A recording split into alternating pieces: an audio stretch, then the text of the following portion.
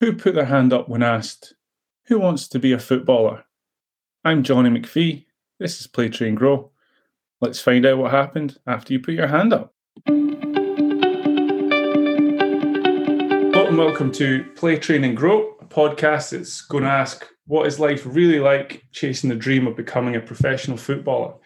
In this episode, I'm delighted to talk to Matti Zata about his own personal journey through academy football and into the first team. Matti, how are you, buddy? You okay? Yeah, I'm good, Johnny. I'm good. Excellent. I have to admit, I'm a bit nervous and excited to get this up and running. Just for the listeners, I've known Matti for quite a long time now. I worked with him at Alloa Athletic when he was, 11, 12? Yeah, 11, 12, yeah. And since then, please just tell us what your journey's been and where clubs you've been and why football has been your love and frustration, no doubt, at the same time. Yeah. So since Alloa at under 12 started living aside, I've been at Rangers after that. And then after Rangers, I went to Dundee United. But when I was at Rangers also, I had a loan spell at East Kilbride. And I played with the national team as well when I was at Rangers at under 15 level. And then I went to Dundee United. Started off well there. Got called up for Zimbabwe under 23s for the Africa Cup of Nations. And went over to Zimbabwe and played against Mozambique in a double header. In Mozambique and won in Zimbabwe. So I made my debut there. And then went to Dumbarton after Dundee United. Things didn't work out quite as well as I planned, and I had a loan spell from Dumbarton to Rossvale as well, and I was at the Tayport as well for a bit with Dundee United, which I failed to mention. So I've had quite a few loan spells. And then right now, it's obviously with the pandemic and everything, it was a bit hard to get the teams to trial and everything just because there was maximum numbers of 20. And I went along and played a little bounce game against this Bowness juniors against the seniors and managed to get signed there for the year. So it was obviously with everything going on right now, well, it's been stopped. So we've been about, yeah.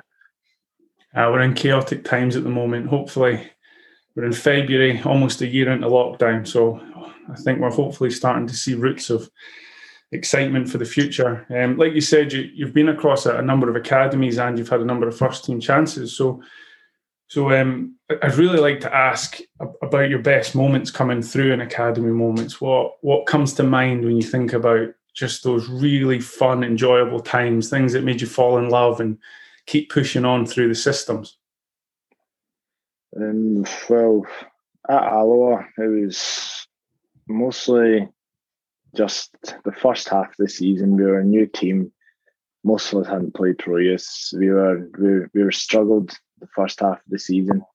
There was a lot of coaching and everything involved that you and Tony done very well. And the second half of the season, we started picking up results.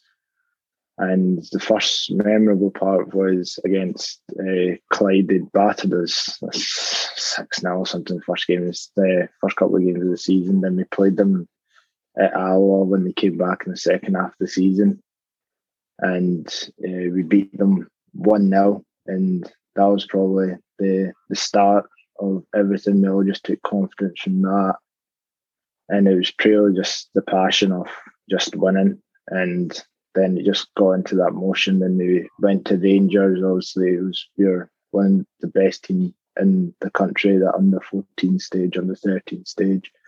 We were beating every team like 10-0 and all that. You just get into that like win mentality. We played obviously in Old Firm. We beat Celtic. It was just that constant winning and just the passion, playing with the boys in a good dressing room, having a laugh and everything. And then obviously the special moments come when you get called up to the Scotland national team, and you pretty much just don't stop there. It's just obviously there's a lot of highs, in football growing up, you kind of feel not untouchable in a way, just because everything was just falling in my way. Everything that you picture when in your bed at night is just happening, and it kind of feels a bit unrealistic when you're in the moment. Sorry to jump in here, but give us more on that. You feel untouchable. Is that through how you're playing on the pitch, your command on the pitch, how much you're improving? Is it the group cohesion? What is it that gets you into that untouchable moment and that untouchable mode? It's pretty much when the team's winning, anyone can pretty much feel untouchable. When you're winning week in, week out, I was scoring a lot of goals when I was younger as well, and I had a few like call-ups to the older age as well at Rangers. And I remember the first game I played with the older team when I was 14, played against Hearts under 15s, and I came off the bench and I scored 2 goals. And obviously that was probably one of the big highlights when I was like under 14 playing for under 15s and scoring 2 goals. Kind of puts your chest up a little bit, and then when you go and you play back with your own team, everyone is like lifting each other, trying to be the next person to get called up there, and everyone's just working well together. There wasn't really much any bitterness in the team. Everyone was just happy for each other, and everyone got their shot as well. Just love that. It sounds just like such a great group, such a great feeling, and must have been full of confidence, absolutely flying. Must have been at that point you couldn't wait to come into training and just get out on the pitch. Yeah, it was really great. There was a lot of times you were always with somebody in your team, from being at school, because I went to Graham High Performance School as well, and there was Rangers boys there. Then we'd take the bus after school and we'd go straight from school to Murray Park, and that was like a journey of about an hour and a half or so, all on the bus, all having a laugh. You get to training, everyone's in like a good mood, and then you just go out and train and come back, and it's just all like, you obviously find time. The balance of having a laugh and hard work was really good, because you obviously went out and you worked hard to try and impress. Then when you come off, there wasn't nothing on the pitch was brought back into the dressing room. Everything was left there. No comments, no afters or anything like that. It was just all good communication, a good team bonding as well. That sounds like a fantastic environment to improve in. So when you're going through these great times, you've talked about playing for Scotland, playing up age groups, even a bit older when you get the chance to play for Zimbabwe. What does it feel like when you're on the pitch? I often talk to the boys about when you're on the pitch, you don't want to think. You want to be in an automatic mode, because thinking slows you down. And I often talk to them about, visualizing the best them, either their best shot, their best tackle, their best goal, trying to find ways to get into that mode of being the best you and the best you could be. So what did it feel like on the pitch, and what motivated you when you're in those situations? Well, always one thing that I tried in near enough every game, I always, in the first night, I would give myself about 3 minutes to do something on the pitch. Whether for me is as basic as get the ball, pass it, move it on, move the team forward, like a positive pass, like forward first, and then if not sideways, try to really go back. If I had to go back, then I'd probably try to take somebody on. Or if it was a bit of a tougher game, get that first challenge and set the tempo for the game. Like, that was the vision of the best me, just trying to do something positive, so everyone else in the team could work off that positivity and try have just a bit about them as well. And love it, man. So 3 minutes you said you would give yourself to try and really impose yourself in the game? And it didn't sound like you looked for anything specific. You just looked for an opportunity to jump on and then just try and boost yourself, but also to boost the team as well. Is such a great thing to hear. Yeah. It wasn't ever anything spectacular, anything that you really like dream about. It's just things just as basic things a bit hectic in the first like couple of minutes, as they say, is like a good touch from a difficult ball coming to you and just passing the ball can really set and it can really calm nerves and really help the team. Oh, I like that. Yeah, even something as simple as a touch is such a great thing to hear. I think from my standpoint, being the coach, I love to see someone that wants to just go and get involved straight away. And the thing is, that doesn't have to be on the ball. That could be about keeping team shape or starting a press, or there's loads of little things off it. But it's great to hear that you just wanted that sort of first 3 minutes, try and really get involved in the game. And I'd like to touch on the Scotland stuff you've talked about. What was it like going from what you're saying, that the best age group in the country that you were playing in? What was it like then going into the Scotland squad where the best come together? It was obviously when in the academy, we obviously train all towards that. So you see the standards, you're training with the best players around in the country, then you'd obviously go to the tournaments and play against other very good schools and everything. But then when you actually get the chance to go into national team set up and be chosen as one of the the better players in the country at the time, then you do feel like you've got a world of confidence. There could be a bit of, I wouldn't say like so much a bit of awkwardness, because it could be you haven't really spoken to the other team. You're just used to being just with all the boys in your team. But then after the first couple of days, that kind of bond is broken. Everyone starts mixing. So it's just a good group thing as well. You need to just have that Sunday, especially for me, just being like choir in the first couple of days or so of meeting somebody new, somebody that can really bring the dressing room alive and have everyone laughing as well is good. And that's what you got in the Scotland self as well. Those dressing rooms just full of people that could get people going and have a laugh and everything. No, that's brilliant. So it's great just hearing you talk about moving through the age group. So as you've moved through the age groups from 11s through 12s, 13s, 14s, up to 16s, 17s, did you notice there, in terms of the 4 pillars of football, so your technical, your physical, your tactical, your psychological development, did you notice a change in yourself as you got older? So, at 12s and 13s, were you more focused on maybe technical improvement? And then as you got older, was there a shift in focus in terms of trying to improve as an individual? Yeah, there definitely was. When I was 12, 13, 14, obviously, I got picked up from Rangers just because of what I was doing at Alloa. They seen the potential. So when I got there was boys that were already there that had been there for years. They're still there now that were really just technically miles better than me. So I would always sometimes just try to find a way, just copying their technique, trying to get better at my technique.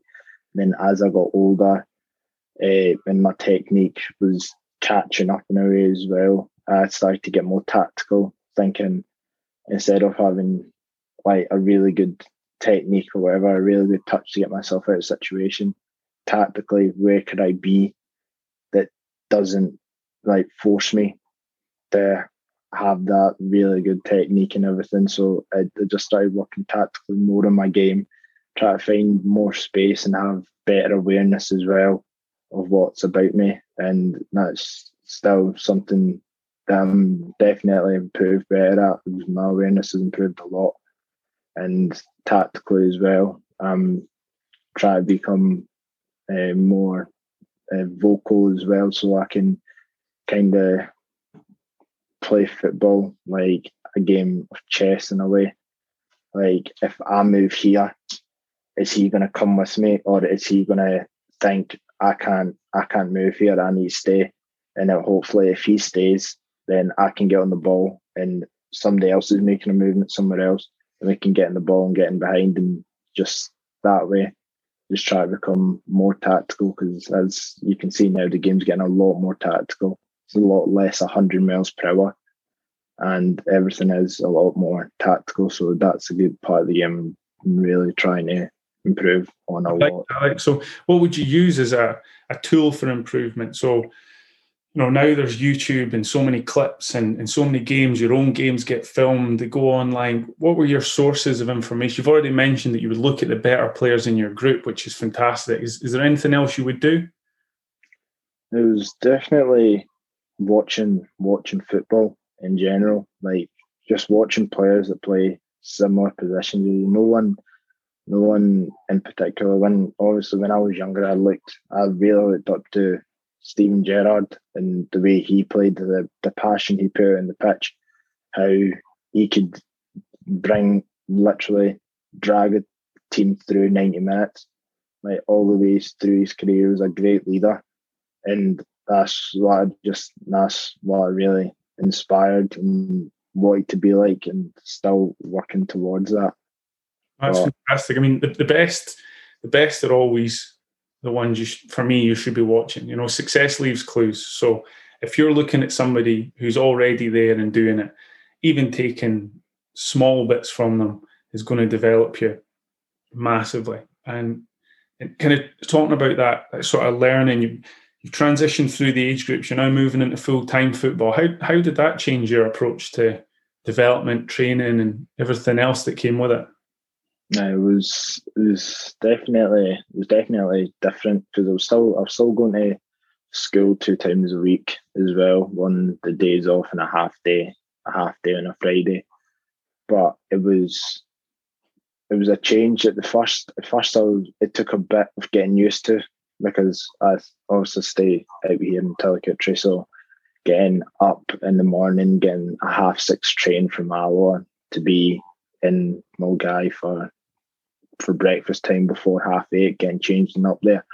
It was getting used into routine, but once I was in a routine, I stopped kind of thinking myself, right, I need to be in at this time and doing this. I would start waking up earlier to be in there earlier. So once I got into that routine, I started finding ways of getting more out of it, instead of, right, we've got these training sessions on throughout the day, and all those times that we weren't doing something, I was trying to find a way on how to improve myself, whether or not it was just stretching or just even general, just having conversations with people in your team on how to get better, or just in general, just talking to a teammate, is the closer bond you can have with players off the pitch can really show and improve yourself on the pitch as well. Like, that's what you find even now. Like, the teams that have players that have been playing longer together they usually play better in a team in general. But with new faces or whatever, and they haven't quite bonded, then that's when the struggle is. So when I was coming up full time and I was mixing with all the players, trying to just get closer with them and everything, just to obviously improve my game and myself on and off the pitch. Yeah, so you've talked about having to get up at 6:30, and I think there's an element of where we don't explain, or people don't see the effort that goes on behind the football pitch, behind the training pitch. So how old are you when you're getting up to get a 6:30 train in the morning? Well, before it was 16. I was doing it at 15 as well, but when I went full time, I was doing it at 16 in the summer 2016. So when obviously everyone's on their summer holidays, whatever, going on holiday, you're in 1st of July, getting up. It was actually early. I would be getting a 6:30 train if my mum could take me there, but if she was working night shift or whatever, I'd be getting the bus that's just up the road at 11 minutes past 6 to then get onto the train at Alloa, to then get through to Glasgow, and then get another train out to Mulgai, and then walk from Mulgai train station to the training ground. In terms of trying to prepare as an athlete, I mean, that's so much going on before you even think about training. If you think about all that's going on, you've got the support of your family and your mum who's working different shifts. So you've got to work your schedule and your base around that. Then you need to hope the bus is there on time. And no doubt there's worries about the bus turning up or the bus not turning up, or worries about missing a train. And, I think it's really important we think about what this takes. You've finished school, it's summer holidays. Most people say, oh, it's time for a break. But your reality is, I'm up at 5:30 in the morning, 5:45. I need to get the bus, I need to get the train, because I need this routine. And this routine is what's going to get me to wherever I end up going. And I think it's fantastic to hear that as an insight. And there's so many people in academy football at that age group that are doing these things. And it's a real credit that you still manage to maintain your ability in training and on the pitch at that point, because it must have been an absolute shock to you. Yeah, it was. It was a real shock. I was getting in training the first couple of times. I'd be tired, because obviously, most people think the day starts at 8:00, but really my day was starting. If I got the bus, it'd be 11 minutes past 6, but I'd be waking up at half 5, just to get myself up and ready and make sure I had everything I needed to take. And by the time I'd be in training for my breakfast at 8:30, that's 3 hours already that I've been up. And then training would be 10:30. So that's even longer. That's 5 hours I've been up. And by that time, it kind of takes a toll. And then when you're having an intensive day and you're watching boys I've had, I don't know, had the lift to train, or had even an extra half an hour, 45 minutes in bed, just getting away from you, just getting in front of you, it does get frustrating, and does take a toll on the mindset as well.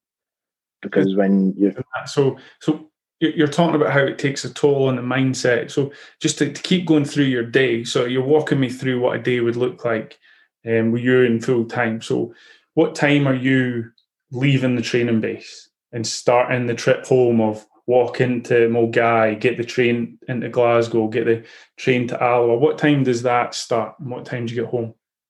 Well, by that time, it starts even being younger. You obviously just anywhere. You just have to tidy up after older players. You have to obviously tidy your own dressing room as well. Put away your kit, make sure it's there. The kit man, clean your boots for the next day and everything.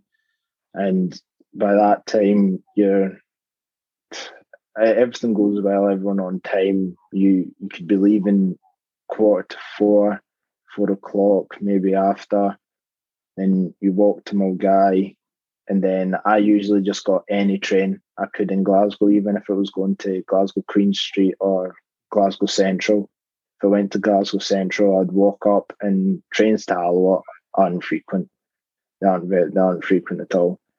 And sometimes I'd be lucky my brother worked in Stirling at the time, and I'd be lucky to get an express train from Glasgow Queen Street that took me into Stirling, an Aberdeen train. And I would get off at Stirling, and he'd be finishing work at 5:30, and I'd be perfect. I can just get a lift home with him. Sometimes I'd just miss that train, and then there'd be a half an hour wait. And then after a long day, you had your lunch about 1:00. This is 5:00, 5:15. You're sitting there, you've got basically you've got to get up in 12 hours again, and you're still in Glasgow. And it's such an incredible just one day, and you're doing this day after day after day. Now, things that are coming to my head, or you've talked about mindset. I mean, to have the positive growth mindset, to just get up day after day and try and achieve what you want to achieve. I think it's a really important message to get out there, that it's really not easy. How often do we hear the sentence, being a footballer is easy? Yeah, it frustrates me when a lot of people say it, because I hold myself back and say, how can you say that when you've not been in a footballer's shoes, and you've not seen the effort and the commitment and everything that you're losing, that you get in your social life, everything that you have to miss out on just because due to the commitments you need to make. And obviously, right now, I work in that I work 8 till 5, that environment. so I've seen like the both sides of it, and I'm not obviously trying to stir up anything, but in my opinion, I personally think that when I was a full-time footballer, it was a lot harder, obviously physically and on the mind, than it was right now. Right, in my line of work, obviously, I haven't done sort of like a labouring job or whatever, like working out in the cold or whatever. That obviously they can have like a completely different opinion if they have done that and they've worked both types of full-time football and that sort of job. But I can, I just sometimes I just don't agree when people say that being a footballer is easy. Because there's two parts to it, kind of from my position, in that if you don't see it every day, you don't understand what it takes. If you don't understand what it takes and you form an opinion on it, you always think you're going to be right. You know, there's the Dunning-Kruger effect of you don't know what you don't know. So yeah. These voices come in, and I'm interested to know that, you know, your past not being at the moment is not where you want it to be, and you're still striving to get back into that where you want to be with football. And you've talked about mindset, and you've talked there about hearing people saying stuff. So have you looked to improve on that mental side of the game as you got older? Because you've talked about going from Rangers to Dundee United. That's another change. And then from Dundee United, you ended up going to Dumbarton. So you've had a lot of changes and a lot of things that would affect or could affect you mentally. It could get you down. You know, what did you do to keep going during these times and to keep yourself motivated? Well, it was in 2019. It was in the January. I was being told that I was being let go it was Dundee United, yeah. And at that point, I was just like, in the space of a year, because the year before that at Rangers, it was the same. I wasn't getting a contract at the end of the year. At that time, I just thought, when I went back to the digs, I was staying in Dundee United, I was just thinking, I was like, this is happening again. Like, the second year in a row it's happened again. And at that point, you just think, like, what am I going to do? Just, what am I going to do? You're feeling lost at this point. Is this a feeling of you feel lost? You're totally confused. You know, at the age of 16, when most of your peers and most folk you know at your own age are going out and doing whatever they want to do, you're getting a bus and a train into Glasgow and getting up at 5:30. And now you fast forward a few years and you sound a bit lost. So what would you say to people that are on the journey, or people that are thinking about, you know, becoming a footballer or any sport really that involves rejection? Because you're so young when you get rejected. So I know you're being brave here and I appreciate that. So what would you say to them about how you felt and how you coped with that and who helped you with it? Well, what I would say is, when it happens, you do think the world is over, but it's important to just keep on going.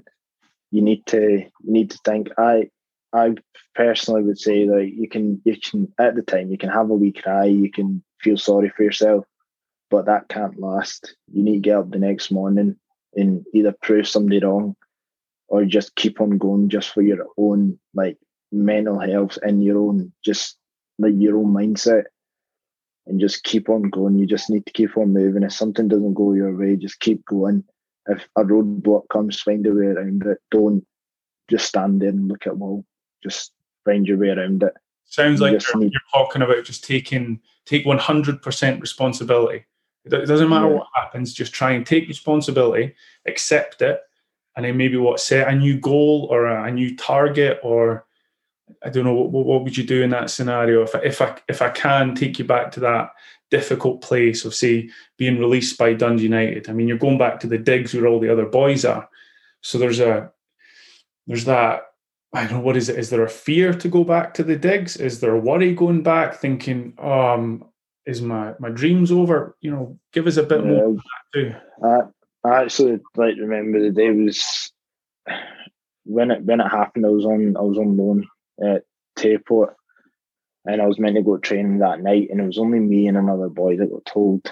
And I was like, it was completely the way that it happened. It wasn't. I don't think it was fair, to be honest.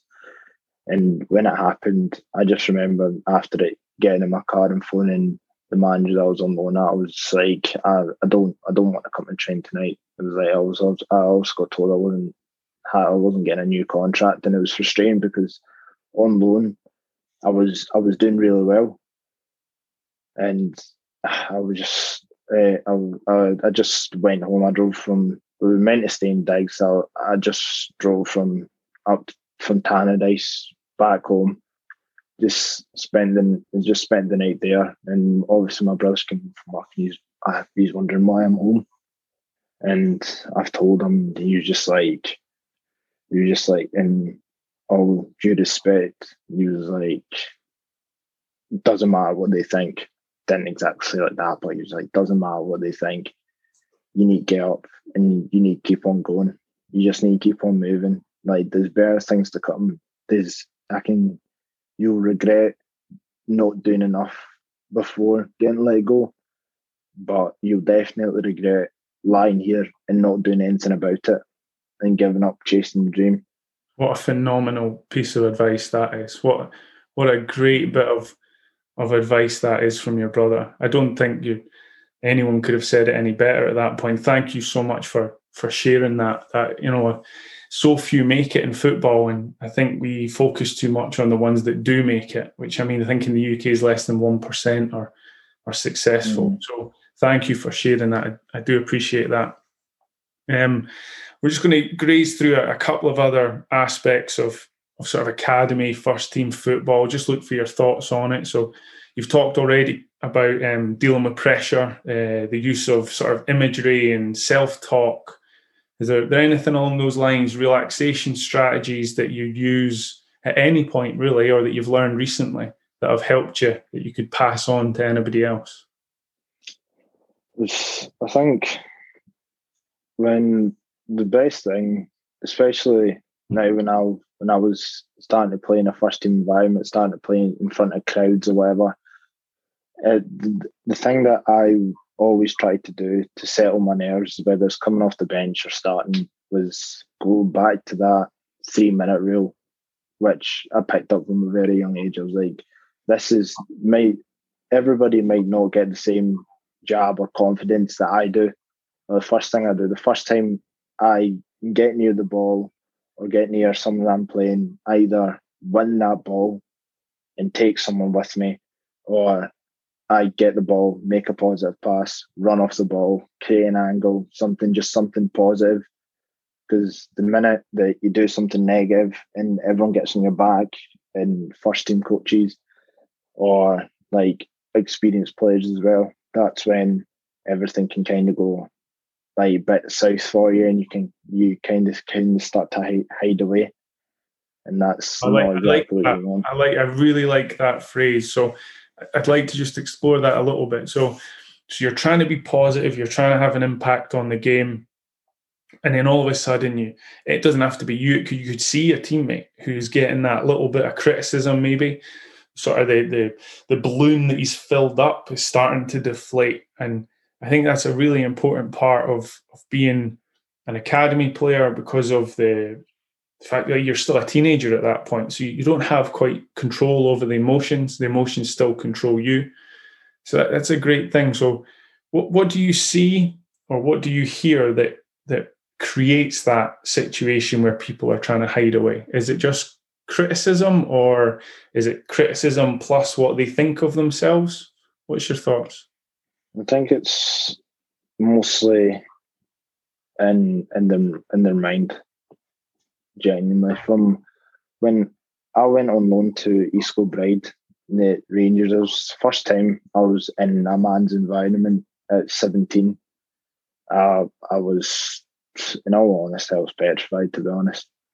I was just like, I didn't have confidence in my ability when I really should have, because everyone else expected me to have confidence in my ability come from Rangers.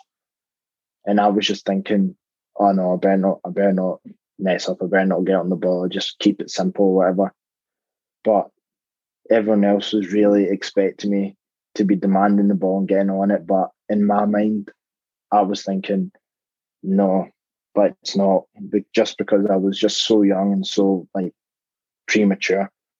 Wow, that's such an interesting change, because we started talking about, you know, the best you, and you felt untouchable, and then at 17 you're thrown into your adult environment, and you ended up sort of regressing in your mindset. Would I be right in saying that?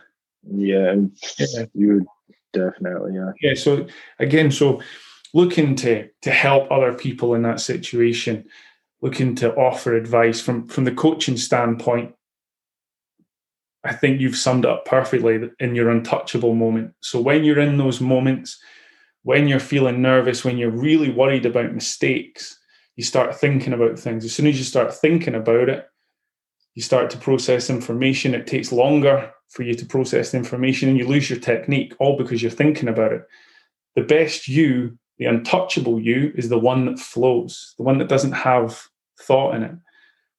So, you know, maybe there's a way here we could talk about having maybe a phrase you could tell yourself. So if you could think back to when you were untouchable, you're talking about playing with Scotland and being untouchable, was a phrase you could have maybe created for yourself that you could have used when you walked into that adult environment?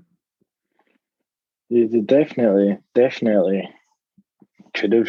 I think I should have just reverted again to my 3 minute things. Just constantly just give myself that 3 minutes just to do something positive and just keep on building off that. There's obviously the biggest thing that going from Rangers, you obviously have a lot of the coaches and everything, they like putting their arm around you, telling you everything's like going to be okay, you're doing well, even though you think you're not doing that great. And a lot of other kids have like the mums and dads, especially, that you can hear them at the side of the pitch are constantly giving you confidence. And then when I was kind of thrown into that adult environment, I didn't really have anyone there to kind of tell me, "Oh, you're all right" and everything. Like obviously they just expect, well, you're 17, you've been full time for a year. Like we expect you to go and handle yourself properly, but I think they need to realise that every other player kind of needs a different approach to it. So did the weight of being a Rangers player, which is really big in Scotland, where we are, it's really big being a Rangers player, an Old Firm player. It carries extra pressure. So do you think you walked into the adult environment at East Kilbride and there was maybe already judgments made about how good you were going to be before you actually got out and performed? Yeah, there was. And that's what I was thinking. I was like, they've already made their judgments. And I've just kept on talking to myself and thinking and thinking and thinking. It was just overthinking. It done me no good. It didn't do me any good in the end. And obviously, you do have that regret. And I say, oh, if I could go back, I would do this. I would have played better. I would have shown my worth and everything. But then right now, I'm just like, I can't go back. As much as I'd want to, I can't go back. I just make sure that I've made that mistake. I'm not making that mistake again. And when I've obviously went to Dundee United, I couldn't really get into the first team. Then when I got put on loan at Tayport, I was thinking, right, this loan spell is going to be different.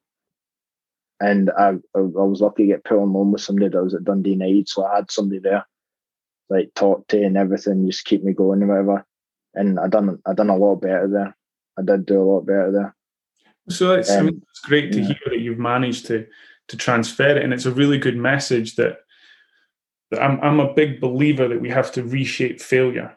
So failure should be seen for me as a positive, because if you can reframe the failure, turn it into a positive, and then use it as a fuel, like you were saying, to get better, then I think those negative thoughts come away.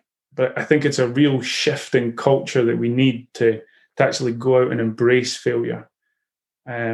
Success leaves clues, and I'm a big believer in that when it comes to as a footballer, with your strengths, your super strengths, what you're really, really good at, you have to really hone them and improve them. But I think you've totally hit the nail on the head here with your own description of taking it to Tayport and then just being determined that you weren't going to repeat. And that's a really good message to send out. Yeah, it's just something that I'm really big on myself, to be honest. Like, I just believe if I'm failing and making the same mistakes over and over again, it's not a mistake anymore, it's a choice. So that's what I'm trying to completely nullify out my own life off the pitch and on the pitch as well. When I made that mistake once or twice, you need to cut it out and figure out why that mistake is coming up and just nullify it, whether it's other people or whatever.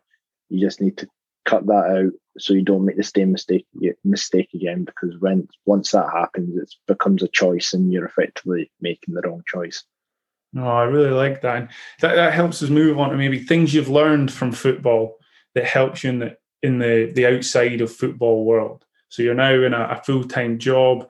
You're still hoping to get back into football once this lockdown ends. So what else can people take from, or can you take, from the academy situation and first team situation on top of what you've been talking about already? Well, from what I can take from football into my workplace is that I think being just with all the path that I've been on, I go into work like every day, just taking it as a new day and just staying focused for the full game. The full day in work, even though it is like a 9-hour shift, I do try and meet every challenge as a new one and start to get really like perfect that challenge and then move on to self. So I never really try to stay content with where I am. I always try to find something else to challenge myself. And I can understand a boss can be like, you're moving a bit fast. Like, he doesn't really expect me to be as far on as I am in the year that I've now been on the job that I am, because I'm in an apprenticeship, but I do really, I've been picked up as a really quick learner since becoming full-time. When I was 16, 17, I wasn't picking up things that quickly because I was making the same mistakes and I wasn't realising it was choices I was making that was leading to those mistakes.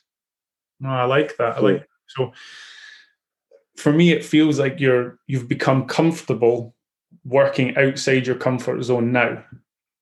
So yes. Yeah. In my head here, I'm sitting thinking, what do I take from that? And maybe the message of getting out your comfort zone as often as possible is vital. Yeah.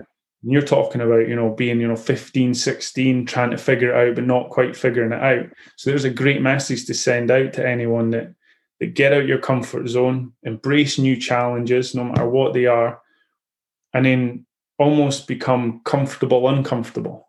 Is that a great way that you've maybe figured it out a little bit later on?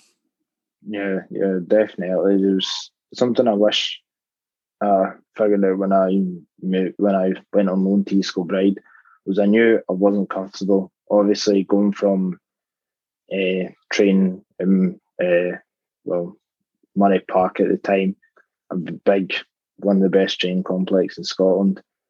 And then it's no disrespect to East Kilbride, it was a good pitch and everything, and we were given the good facility that they could provide us with. And I knew I was at my comfort zone, I could feel it. But I just wish, and my advice to anyone else that feels out their comfort zone is find a way to get in your comfort zone as quickly as possible before it's too late and you regret it.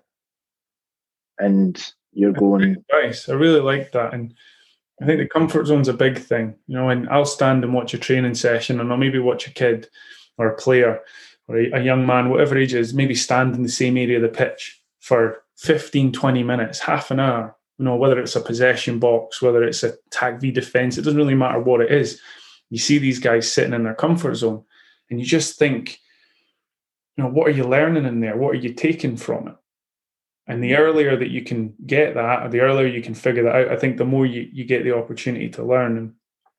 And I like the idea that you're talking about, that it's get out it and you can feel it. What is that feeling? You're talking about, I felt uncomfortable. What is it? Is it butterflies? Do is it a mental nervousness? And then how does that translate into your performance?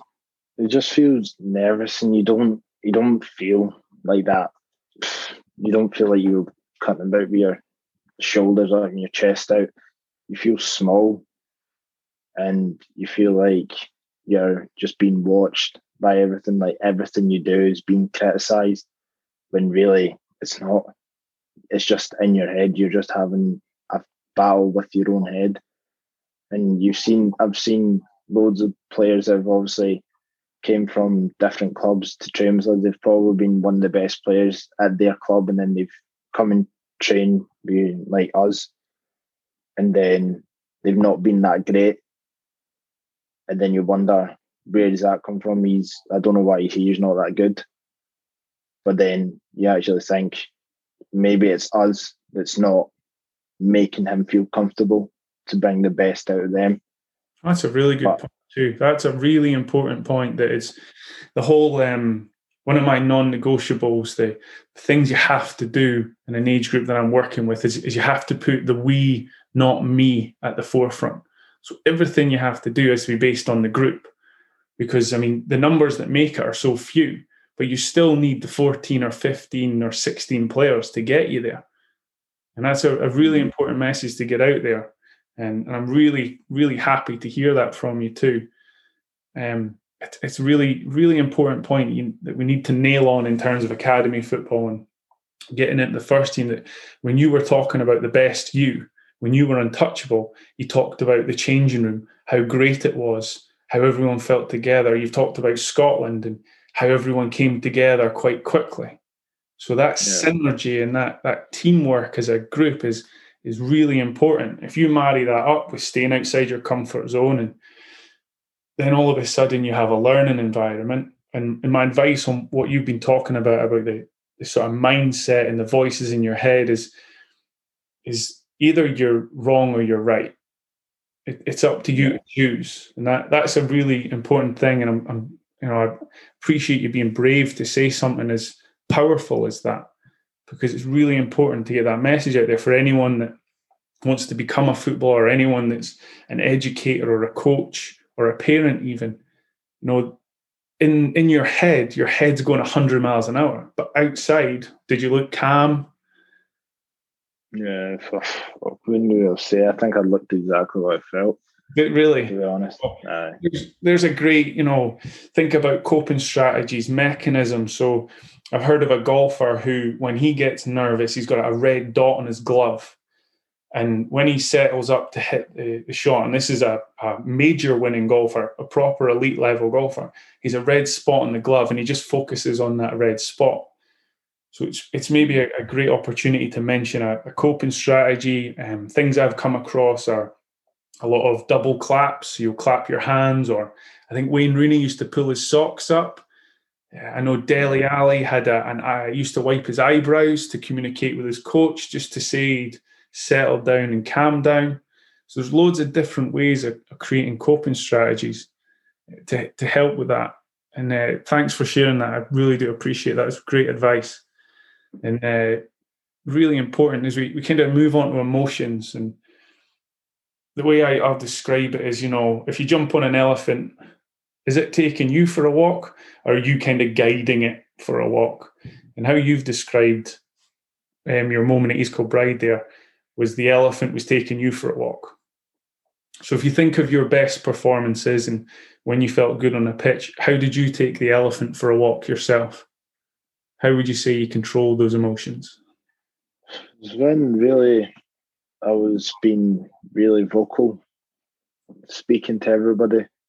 Because if you have confidence in yourself on the pitch, you can speak out and you can say whatever you want, and you don't care if anyone looks at you thinking, what is he saying? Like, that's when I feel the best to me. If I'm not being vocal and putting myself about and giving a lot of energy out, especially on the days people need it, on cold, windy days or whatever. And if I'm not doing that, that's really not the best me. And it's not the player the team like needs on that day. And that's what I've realised now, and that's what I'm working towards coming better at. And team playing now, there's a lot of experienced players. There's a lot of players my age, players I've played with when I was younger as well. They're really good footballers. I like They're that. all creating a really good team. So what you've talked about there is you've identified what the good you looks like. So it's the talker on the pitch, no matter the weather. You know, if you're talking, you're feeling confident, and that's your sort of way of seeing the best you. And there's different ways of that being. You've got the guys who lead by performance, the guys that aren't vocal. And I need to say there's no right or wrong idea here. The key is to have the best you and really focus on the best you, and then try and take that onto the pitch. So you've shared some great stories and some great advice. Let's flip it a little bit and just ask, what caused a bit of frustration? Anything, just wee things, big things, me battering you one day with some vocals on the pitch. What was it that got you? It's the things that get to me, I think it gets to anyone, is when somebody, a manager or whatever, is on the sideline and they're shouting and bawling the full game and telling you specifically, saying you by name to do something, but they're not on the pitch. They don't understand what you're thinking. If I do that, where's that going to put the rest of my team? How's my team or people behind me, the back fours, centre halves, how are they going to react? If I go and press their deepest midfielder, that hole behind me is just going to think their striker's just going to be like, I'll step into that and take the ball.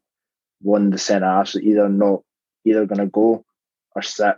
And if they sit, I've got a 60-yard run back to catch them. But then that's the things, like, that's what frustrates me really, when I think I'm doing something right for the team and nobody on the pitch is complaining. But even the captain, the leaders, but then somebody on the sideline is chirping, and I'm just like, you're probably right in what you're saying, but at this moment in time, I think what I'm doing is probably correct. And most people probably won't think like that. Everyone thinks just listen to your manager. If something happens from you, listen to your manager. It's on you. It's on them. It's not on you. I think it's a big trust thing as well. You're talking about that noise. It comes usually from both sides of the pitch. So you've got the coaching side, and the other side is quite often parents. You hear a lot of noise going on, and there's been a lot of work put into research and studies and advice on what you should do on the pitch. I mean, my personal thing is that if I'm not sending something positive out, then I usually won't speak. If I've got something to say, I'll try and keep it for the halftime. I'll try and leave that sort of guided discovery to the player. But yeah, it's quite a regular. And was there anything else that used to just annoy you, tick you off, just wee frustrations, or something that parents would say, or car journeys home, or things you'd maybe hear from other folk and you'd think, oh, I'm glad I didn't get that? Not so much. The things would be probably other people's parents out. Well, when my mum came to watch football, she'd be really there for a chat with other mums and whatever. So she really didn't say much until after the car journey, and she was like, I can hear you swearing on the pitch and whatnot. And now, yeah, it's my mum, that's what she's like. But the things that annoyed me was, like, if I had like a somewhat father figure on the side of the pitch shouting at me, especially if you're that side of the pitch, as well as the coach on the other side of the pitch, I think that frustrated me as well, because when that's happening, I'm always talking to the player on the pitch. I'm just like, don't listen to them. Play your game. Just keep doing what you're doing. And just, like, obviously improve, get a bit more quality, but just improve what you're doing. Because sometimes what they're saying isn't productive at all. Like shouting, like, come on, isn't really productive. It just really brings like anxiety, and you feel a bit tense and everything. But I just don't really think that probably frustrated me the most, to be honest. I like, thank you again, once again, thanks for sharing. There might be somebody out there who hears that too, and I think the key is to communicate as much as possible. So you have to know everybody on the pitch. You have to know the family or situation. You've mentioned a father figure on the side of the pitch, so you have to know your personal side, what's going on away from the pitch.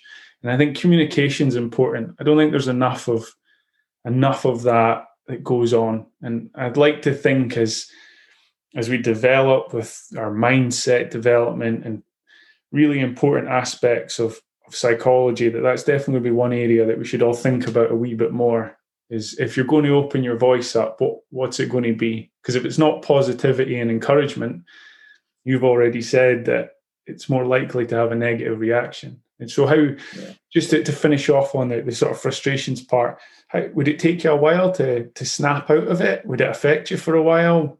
How long do you think it would, if someone annoyed you from the sideline, whether it was a coach or, it doesn't matter who it was really, how long would it take for you to maybe recover? It probably, I would recover fairly quickly, to be honest. The next thing I'd do would either, if the ball's there to be won, I'd either go in with a hard challenge or foul, and that'd be my way of getting rid of the last 20 seconds. That'd be my way getting over it. And obviously, it's an interesting take. Looking at it from my perspective of, if I've affected, or you are affected, or anybody's affected something on the pitch, and their next thought is to go in and get stuck into a challenge, I'd see a similarity there. There looks like a link between the two, that you're saying, oh, maybe I'm not getting frustrated by it, or I can move on quickly. But if you're giving a foul away, then it's, that could change a game. So again, it's maybe another area that we can highlight and maybe just raise a little bit more awareness on, and maybe people have to think a little bit more before they start chirping on the side of a pitch. That's for sure. Yeah. To make that bigger, just to give us that bigger picture, playing with folk in the stands around the pitch, fans. What was that like, and what did you take from that? There's some positives and negatives, obviously, especially in Scotland as well. Like everyone loves a challenge.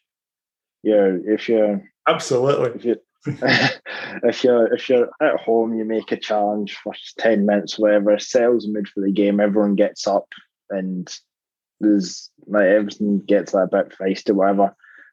And you can hear people at the side just giving you just like encouragement and everything, and you feel good. You feel like you're full of confidence and everything. You just feel like next thing, like they all trust me now to just like do something, win the ball back or whatever.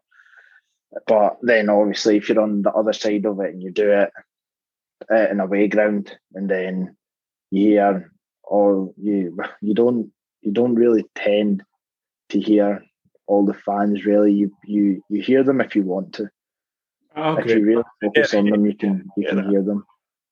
But you really, I just tend not to listen. I made the mistake of listening once to a fan when I can't remember where we were playing, and it was away, and our home fans came down, and a fan was telling me what to do for my throwing.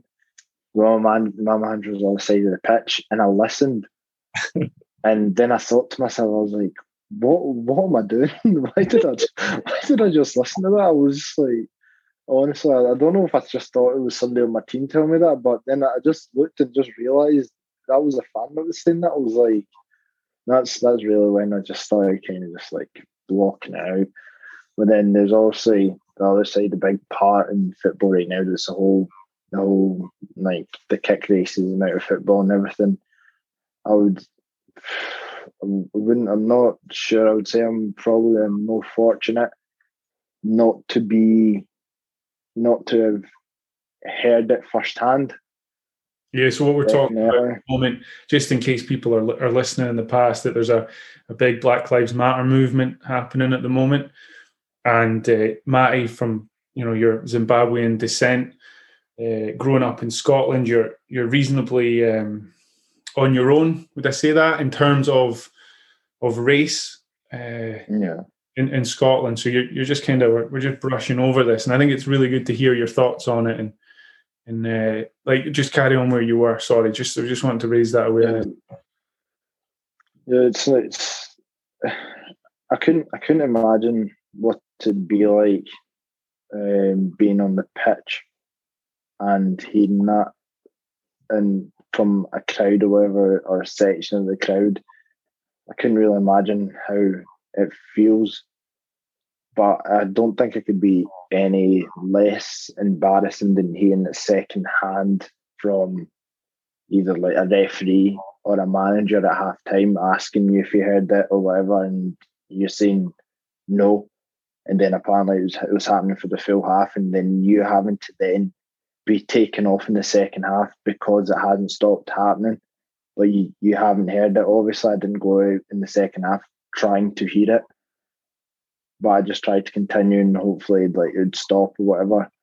But then it just kept on going, and I think I don't really want to feel what it's like being racially abused firsthand, but I think it's probably just as embarrassing just it happening like being told secondhand. Obviously, I'm proud of who I am and what I am, to be honest. I'm not proud of it. I wouldn't really shirk away or anything. But it's obvious. I know I'm already like the only black player in the pitch. I know I already stand out already. There's no need for you thinking that you're braver or bigger than everyone else here to then point it out, because it doesn't make you any bigger or tougher or whatever. It just really makes you a bit of a prick, to be honest. No, it's great to. It's such a challenge in our world right now, and in Scotland, there's a lot of things that divide the country, and it's something that we need to eradicate completely. The positives I take from what you're saying is there's maybe been one incidence of it, which is a real credit to where you've been and the people around you in your environment, that's the only thing you can talk about. And it's certainly something that's at the forefront at the moment, and it's something we need to keep on top of. And if there was anyone younger who's in your situation, you know, I'm pretty sure you'll be available for a chat or any sort of communication. I know they can get you through Twitter and stuff. I know you'd be open to that. Yeah, definitely. If anybody is struggling with anything in general, to be honest, I'm more open. If you asked me about like 4 years ago when I was at Rangers, there was a bit more arrogance that comes with that. I wouldn't really be open as much to talk to not so much like just the public, just the everyday person. But now becoming that everyday person myself and knowing what it's like, then I would definitely have a change in view, and I would definitely just speak to anyone if anyone needs anything to talk about.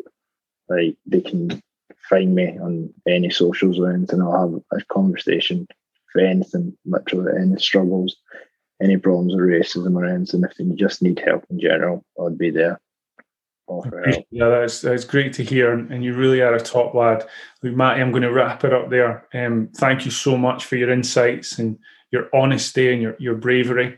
I'm pretty sure we'll probably sit down and have another go at this when I'm a bit more skilled and I've done a bit more, this being one of my first attempts at it. So I'd like to thank you for helping me, and enjoy the rest of your night, buddy, and I'll speak to you soon. No problem. Cheers, Johnny. Thank you, pal.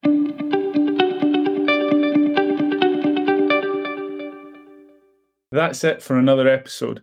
I really hope you enjoyed it. You can get me on Twitter at PlayTrainGrow.